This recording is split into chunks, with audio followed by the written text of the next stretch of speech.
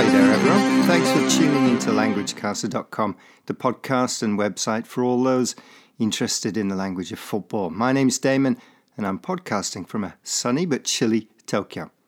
I hope you've been enjoying the start of 2023, wherever you are. I'm sure Damien, the other half of the LanguageCaster team in London, has enjoyed the last few days. His team, Tottenham, had an impressive win over Crystal Palace. So Damien, being a Tottenham Hotspur fan, will have enjoyed that. Not so good for my side, Liverpool, however. They slumped to a 3-1 defeat to Brentford.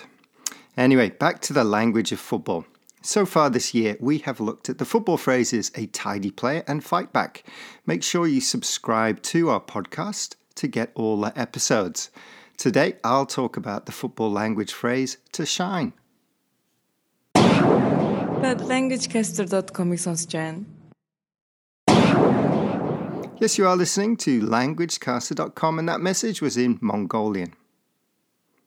Right, today we're looking at the phrase to shine, which is used to describe a player's performance. The verb to shine means to be bright, like a light or the sun. But also it means to perform well. So in football, if a player shines, they perform well in their team. They stand out because they have played so well. Here's a headline from The Guardian highlighting Marcus Rashford's performance against Everton. Marcus Rashford shines in Manchester United's FA Cup win over Everton. Now, we wouldn't usually use a phrase like Player A shone in the game last night in a chat with friends about a player. Player A had a great game, didn't he or she, would be more normal. So using the verb to shine is mostly used in reports or report headlines. Here's another example from Marca on Harry Kane. Harry Kane shines as Tottenham thrash Everton. So these headlines give us two common headline patterns. Pattern 1. Player A shines in and then the match. And pattern 2. Player A shines as Team A beat, overcome, thrash Team B.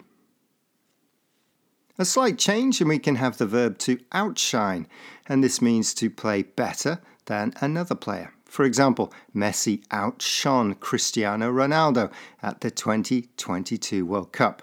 Messi was more successful, had more impact, and generally played better than the Portuguese star. This is how the full-time whistle describes it. The boy from Rosario has outshone the boy from Madeira. So to shine means to play really well and to stand out. To outshine means to be better than another player. You could also use it for a team in a competition. But in ordinary conversation, instead of player A shone, use phrases like played really well, was great, stood out.